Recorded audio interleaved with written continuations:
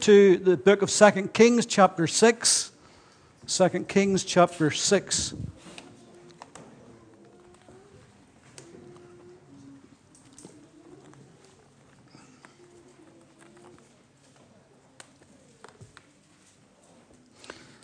Two Kings 6, and we'll begin reading from verse 24 and then following into chapter 7.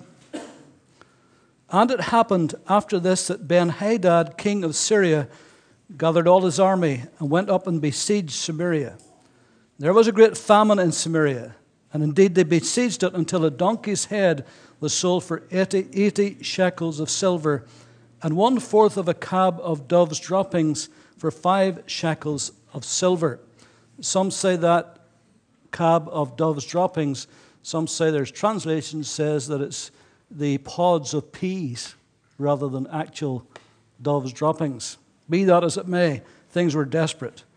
Then as the king of Israel was passing by on the wall, a woman cried out to him, saying, "Help, my lord, O king." And he said, "If the Lord does not help you, where can I find help for you? From the threshing floor or from the winepress?" Then the king said to her, "What is troubling you?" And she answered, "This woman said to me, 'Give your son that we may eat him today, and we will eat my son tomorrow.' So we boiled my son and ate him. And I said to her on the next day, 'Give your son that we may eat him.' But she has hidden her son." That happened when the king heard the words of the woman, that he tore his clothes. And as he passed by on the wall, the people looked, and there underneath he had sackcloth on his body. Then he said, "God do to me and more also, if the head of Elisha, the son of Shaphat, remains on him today." Elisha was the great prophet, and rather than the king blame himself and the state of the nation for their calamity, he's blaming the man of God. But Elisha was sitting in his house, and the elders were sitting with him. And the king sent a man ahead of him. But before the messenger came to him, he said to the elders, "Do you see how this son of a murderer has sent someone to take away my head? Look, when the messenger comes, shut the door and hold him fast at the door. Is not the sound of his master's feet behind him?" And while he was still talking with them, there was the messenger coming down to him. And then the king said, "Surely this calamity is from the Lord. Why should I wait for the Lord any longer?" And Elisha said, "Hear the word of the Lord. Thus saith the Lord, tomorrow about this time, a seah of fine flour shall be sold for a shekel, and 2 seahs of barley for a shekel at the gate of Samaria." So an officer on whose hand the king leaned answered the man of God and said, "Look, if the Lord would make windows in heaven, could this thing be?" And he said, "In fact, you shall see it with your eyes, but you shall not eat of it." Now there were 4 leprous men at the entrance of the gate. And they said one to another, "Why are we sitting here until we die? If we say we will enter the city, the famine is in the city, and we shall die there. If we sit here, we die also. Now therefore come, let us surrender to the army of the Syrians. And if they keep us alive, we shall live. And if they kill us, we shall only die." So they arose at twilight to go to the camp of the Syrians. And when they had come to the outskirts of the Syrian camp, to their surprise, no one was there. For the Lord had caused the army of the Syrians to hear the noise of chariots and the noise of horses, and the noise of a great army. So they said one to another, "Look, the king of Israel has hired against us the kings of the Hittites and the kings of the Egyptians to attack us." Therefore they arose and fled at twilight, and they left the camp intact, their tents, their horses, and their donkeys, and they fled for their lives. And when these lepers came to the outskirts of the camp, they went into one tent and ate and drank, and carried from it silver and gold and clothing, and went and hid them. Then they came back and entered another tent, and carried some from there also, and went and hid it. Then they said one to another, "We're not doing right. This day is a day of good news, and we remain silent. If we wait until morning light, some punishment will come upon us. Now therefore come, let us go and tell the king's household." So they went and called to the gatekeepers of the city, and told them, saying, "We went to the Syrian camp, and surprisingly no one was there, not a human sound, only horses and donkeys tied, and the tents intact." And the gatekeepers called out, and they told it to the king's household inside. So the king arose in the night and said to his servants, "Let me now tell you what the Syrians have done to us. They know that we are hungry, therefore they have gone out of the camp to hide themselves in the field, saying, When they come out of the city, we shall catch them alive and get into the city." And one of the servants answered and said, "Please, let several men take 5 of the remaining horses which are left in the city. Look, they may either become like all the multitude of Israel that are left in it, or indeed, I say, they may become like all the multitude of Israel left from those who are consumed. So let us send them and see." Therefore they took 2 chariots with horses, and the king sent them in the direction of the Syrian army, saying, "Go and see." And they went after them to the Jordan. And indeed all the road was full of garments and weapons which the Syrians had thrown away in their haste. That's a trail of about 25 miles, by the way. So the messengers returned and told the king. Then the people went out and plundered the tents of the Syrians. And so a seah of fine flour was sold for a shekel, and 2 seahs of barley for a shekel, according to the word of the Lord. Now the king had appointed the officer in whose hand he leaned to have charge of the gate.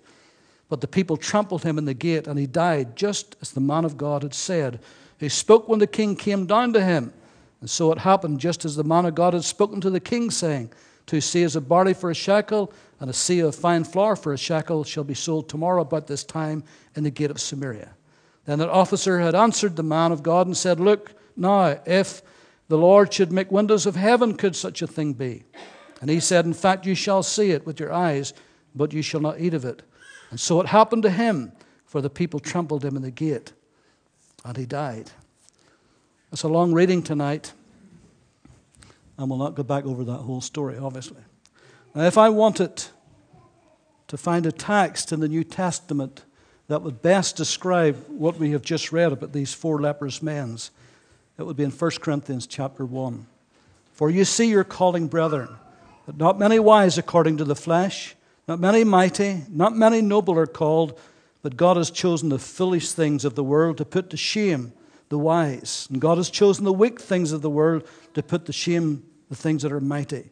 And the base things of the world and the things which are despised God has chosen, the things which are not, to bring to nothing the things that are, that no flesh should glory in his presence." I want to speak this evening on turning defeat into victory. Turning defeat into victory.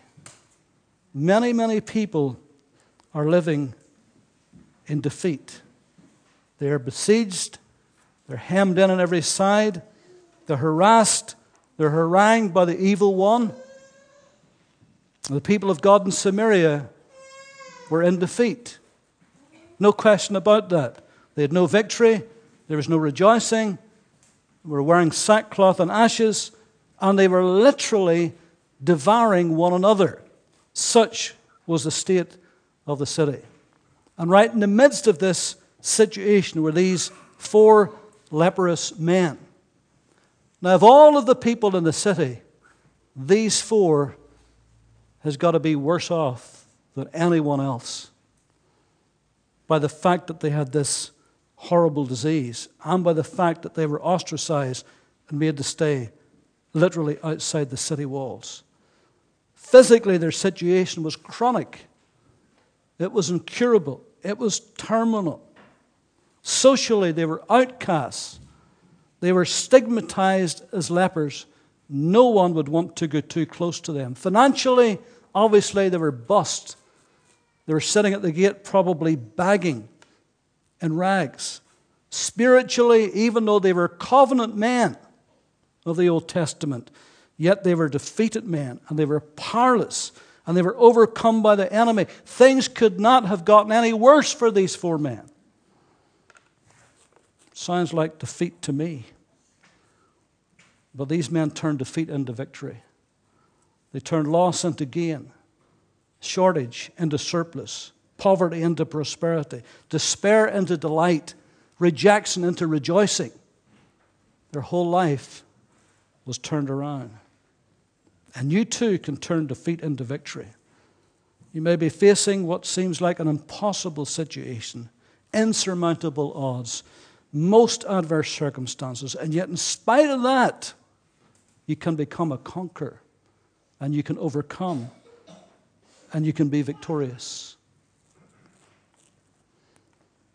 How can you overcome? How can you win in the end? First of all, you have to absolutely determine that you are going to be victorious. You may not know how you're going to do it, but you are going to do it. You will not accept defeat. You will not lie down. You will not capitulate. You'll not accept the notion of defeat even. Thanks be unto God, Paul says, who always causes us to triumph. Henry Fawcett was a young man. And in his teenage years, he was accidentally blinded by his father's shotgun. But Henry Fawcett said within 10 minutes of that happening, he decided right there and then that he would not give up on his ambition to go to Cambridge and study. And he didn't. And he went to Cambridge. And he studied. And he became the Postmaster General of all England, would you believe? In fact, he became the inventor of the parcel post. So every time you get a parcel post and you have to sign for it, you can thank Henry Fawcett. He was the one who just would not give up, even as a young man. Edison and Beethoven lost their hearing almost completely. Edison went on, as among the many things he invented was the phonograph. For you young people tonight, if you don't know what a phonograph was, it became the precursor to the hi-fi system, the stereo system, which in turn became the precursor to the Sony Walkman, the disc player, to MP3 players, to your iPods and the like of it. And Beethoven, of course, even in his deafness, was able to write some of the greatest music that has ever been played on an iPod. They would not give up, in spite of their handicap, in spite of their setbacks. John Milton, he went blind. And even when he went blind, he wrote some of his greatest masterpieces. Treatise on Christian Doctrine, a Latin dictionary, and of course, Paradise Lost, which today is one of the classics. Robert Louis Stevenson, for 14 years of his life, he was always quite a sickly boy, but for 14 years of his life, he was virtually a bedridden invalid. For 14 years, he hardly went out of his room, and yet during that time, he wrote Treasure Island, which again is a great classic, and Dr. Jekyll and Mr. Hyde. And both those, there's been many movies made about them. And he said many times when he was writing, his head was swimming, and he was so much in pain that he could hardly stand it. But he says he never stopped writing every single day because he had the vision of writing and writing great stories. George Friedrich Handel was a great musician. He lost his health. He was paralyzed down one side. And at one stage, he became broke. His money was gone. In fact, he was so insolvent that they threatened to put him in prison. But he never lost his faith. He never lost his faith. And of course, among the many things he went on to write was Messiah. Handel's Messiah. What a piece of music, particularly the Hallelujah chorus. Anybody ever go and see Handel's Messiah in here? Anybody ever see it? A few of you. Well, one of the disappointing things about seeing it, and we have seen it a few times in the Ulster Hall, I think it was, when you get to the Hallelujah chorus, out of tradition, everybody stands to their feet, but nobody says a word. And I often think if that was done in a great big concert hall full of believers, they would be raising the roof of the place, but everybody's standing like this here. Because I think King George stood up when it was being played in his day, and everybody stood up with him because they didn't want to sit down when the King's standing. So it's become a tradition to this day. What a powerful piece of music. And yet, in spite of all that he went through, he was still able to do it. Apostle John wrote, "This is the victory that overcomes the world, even our faith." So whatever we face in life, God has given us faith to overcome. and a desire to overcome and to win through in the end. So you have to determine that you are going to be victorious. That whatever you're going through is not going to stop you. It's not going to beat you. That you're going to overcome in the end. Amen? Secondly, you have to rise up from where you're sitting. We're sitting at the gate of Samaria. In verse 3 it says, "Why sit we here until we die?" They looked at their situation. And they look what would happen if they go in. They look what would happen if they sit still. And they look what would happen if they go on. And they decided, well, we're going to get up and we're going to go on. Why sit we here until we die? Where are you sitting, spiritually speaking? Are you at the gate of Samaria? Where are you sitting in your thinking? Where are you sitting in your attitude? Where are you sitting in your believing? Where are you sitting? In your problem. Have you parked at it? For a long time they sat at the gate of Samaria. But then there came a point where they had to make up their mind, we cannot sit here any longer. We'll die sitting here. And even if we die going forward, better going forward and dying than sitting and dying. And so they made up their minds that they were going to rise up from where they were sitting. In John chapter 5, there's an interesting story about the man at Bethesda.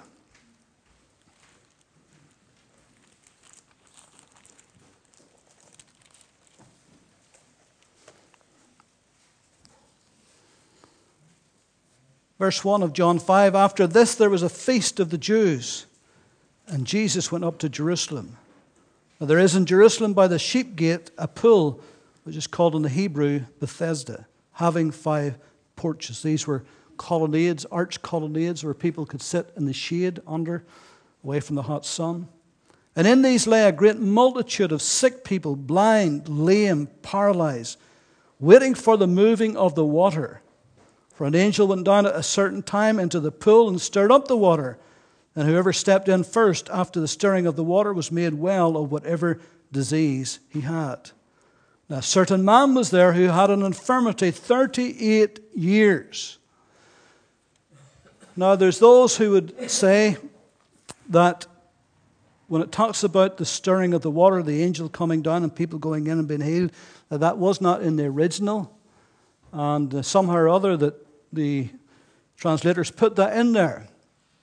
And be that as it may, whether that sounds too superstitious to be in there, be that as it may, there must have been something. For a man to sit there for 38 years, he must have saw something.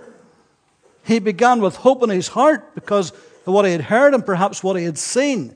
And he sat there day after day after day after day for 38 years. That's half a lifetime, isn't it? 38 years is a long time to be sitting there.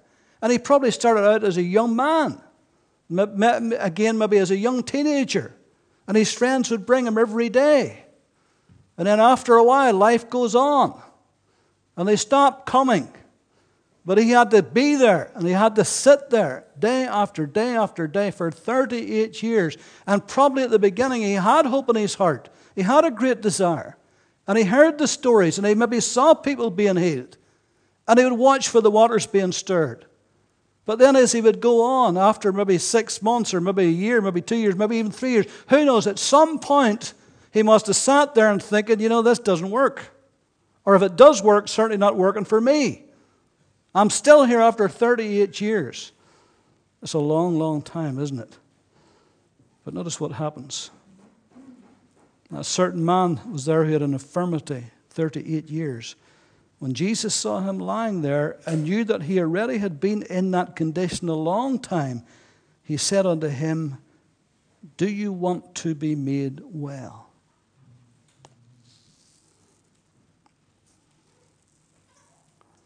Now, you would have thought Jesus would have been a bit more sensitive than that, wouldn't you? I mean, it seems a fairly harsh thing to say, knowing full well how long he had been there. And Jesus didn't need anybody to tell him. He already knew. He saw Nathanael under the fig tree. So knowing all of that about him, He said something that could easily have offended him. He looked at him and says, do you really want to be made well?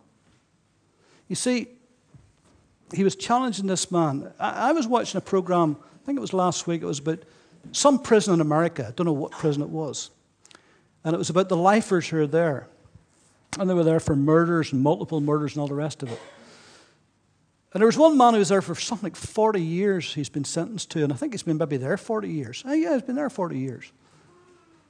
As a young man, he murdered a couple of people, and he's always in trouble. And he's in there. And he had been released for a while and then did more murders, got back in again. So in the end, altogether, he's been there 40 years. And he's institutionalized.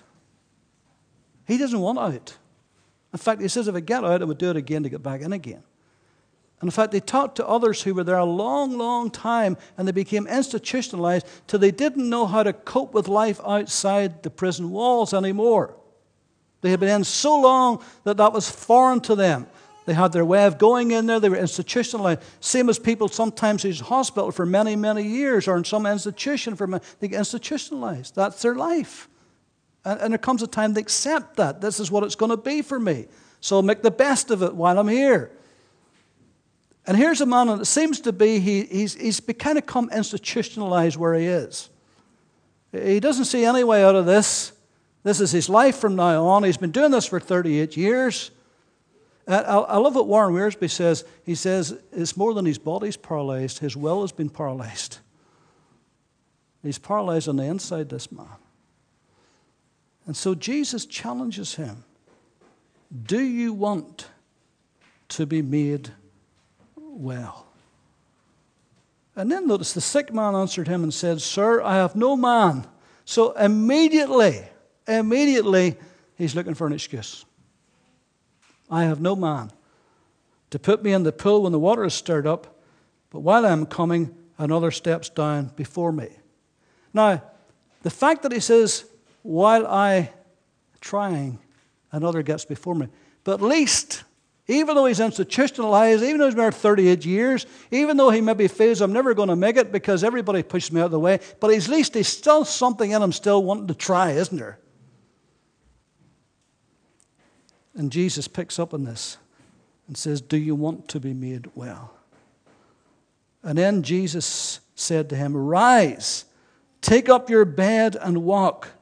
And immediately the man was made well. He took up his bed and he walked.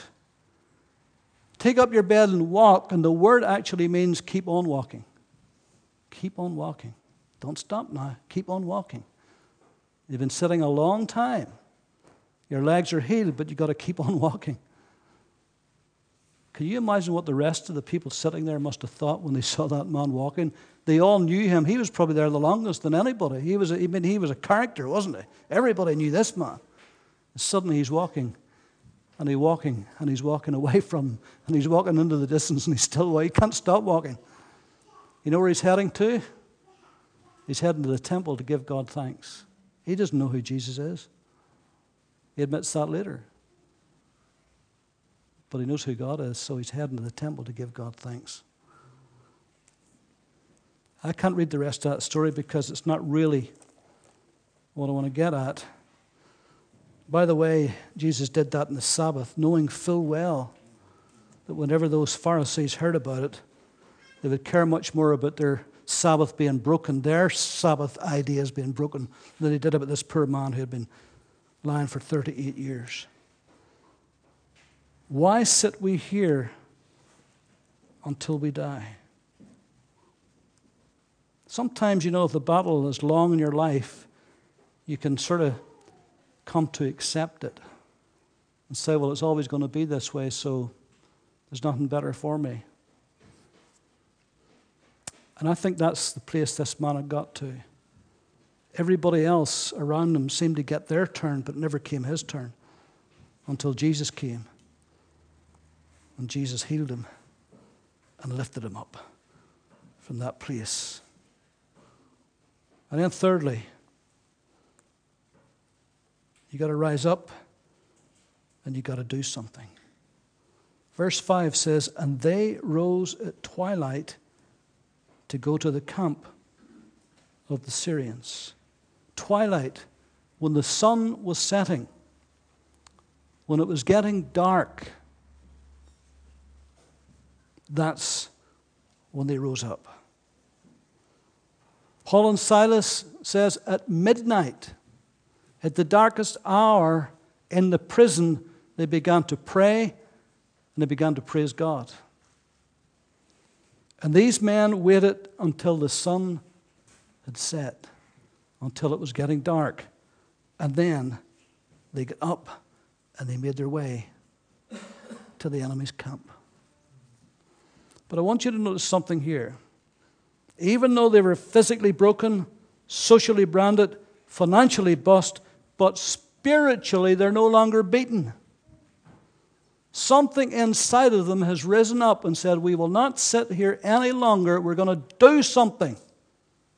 Even if it is heading towards the enemy's camp, we're going to do something. And because they did something, God did something. Because in verse 7, it's interesting. Verse 7, yes. Verse 5, they rose up at twilight. And verse 7, it says, the enemy rose up and fled in the twilight. So the very moment, the exact moment they rose up and they took that first step towards the enemy's camp, at that exact moment, God did something. Because of that exact moment, the enemy rose up and they fled. We read the story there. Why did they flee? Because they heard the sound they thought of a great army. They thought the Egyptians and the Hittites had joined in the battle and were going to be slaughtered. They heard a great noise. And every time those 4 men put their feet on the ground, it must have echoed over that whole valley. And God amplified it till they thought there was a great army. But the point I'm making is when they did something, they took that first step, God did something. Hallelujah. God answered that step that they took. What happened to Paul and Silas at midnight? As soon as they began to pray, as soon as they began to praise God at midnight, when their backs were bloodied and broken by being whipped, when they did that, when they took that step, then God did something. He sent a great earthquake, and the prison house was shaken. And you know the story how they got out. So where are you tonight? Where are you sitting regarding your problem or your need or your situation? Are you going to rise up? Are you going to take a step? Because if you do and when you do, you find that God will answer and God will move. Sometimes He needs us to make a move. Roll away the stone. He said at the grave of Lazarus, Jesus could have rolled away the stone. He could have spoke to that stone and made it disappear. But He wanted them to do something. Take a little bit of effort. It would take some faith to roll away the stone. By this time they said, he stinketh. It wasn't going to be very pleasant, they thought, to roll away the stone. But Jesus says, roll away the stone. And as they rolled away the stone, then Jesus did His part. Oftentimes, God is waiting for us to do something, do our part. And it takes faith to do it, and it takes courage sometimes to do it. But if we do it, then God moves, and He does His part. So we can turn defeat into victory. We can turn defeat into victory tonight. And God can give us a great victory. Many of you have testimonies where you faced situations that didn't look good, looked bleak, looked terrible in fact. But you made a move and you trusted God and you took a step of faith. And God moved mountains for you. He did something on your behalf and changed the situation. Amen? We're going to pray.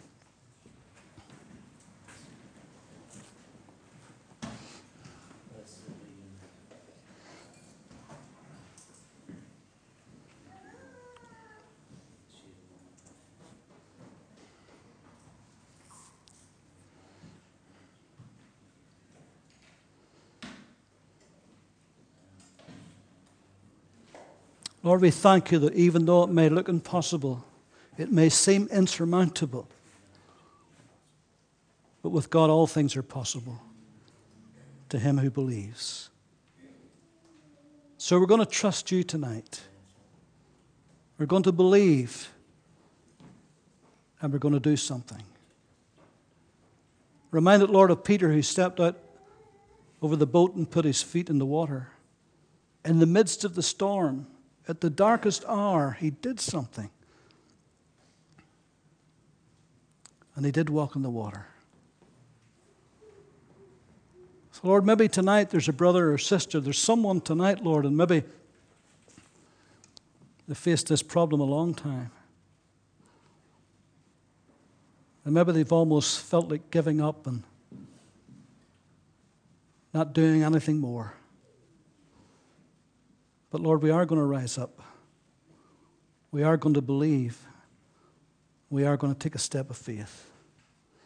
And we're going to trust, Lord, that you would come, that you would intervene, and Lord, that you would break through.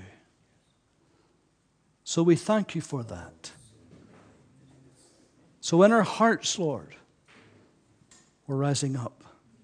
And in our hearts, we're going to take a step of faith. And in our hearts, we're going to say we're not going to give up. We're going to believe God's word and his promises. So we give you thanks for this tonight. Thank you for your encouragement. Thank you, Lord. We know that whenever we step out believing and trusting, Lord, that you will catch us. You'll not let us fall. You'll be there for us. And so we thank you. In Jesus' name. Amen. Amen. It's not our intention on Sunday nights to keep you, especially this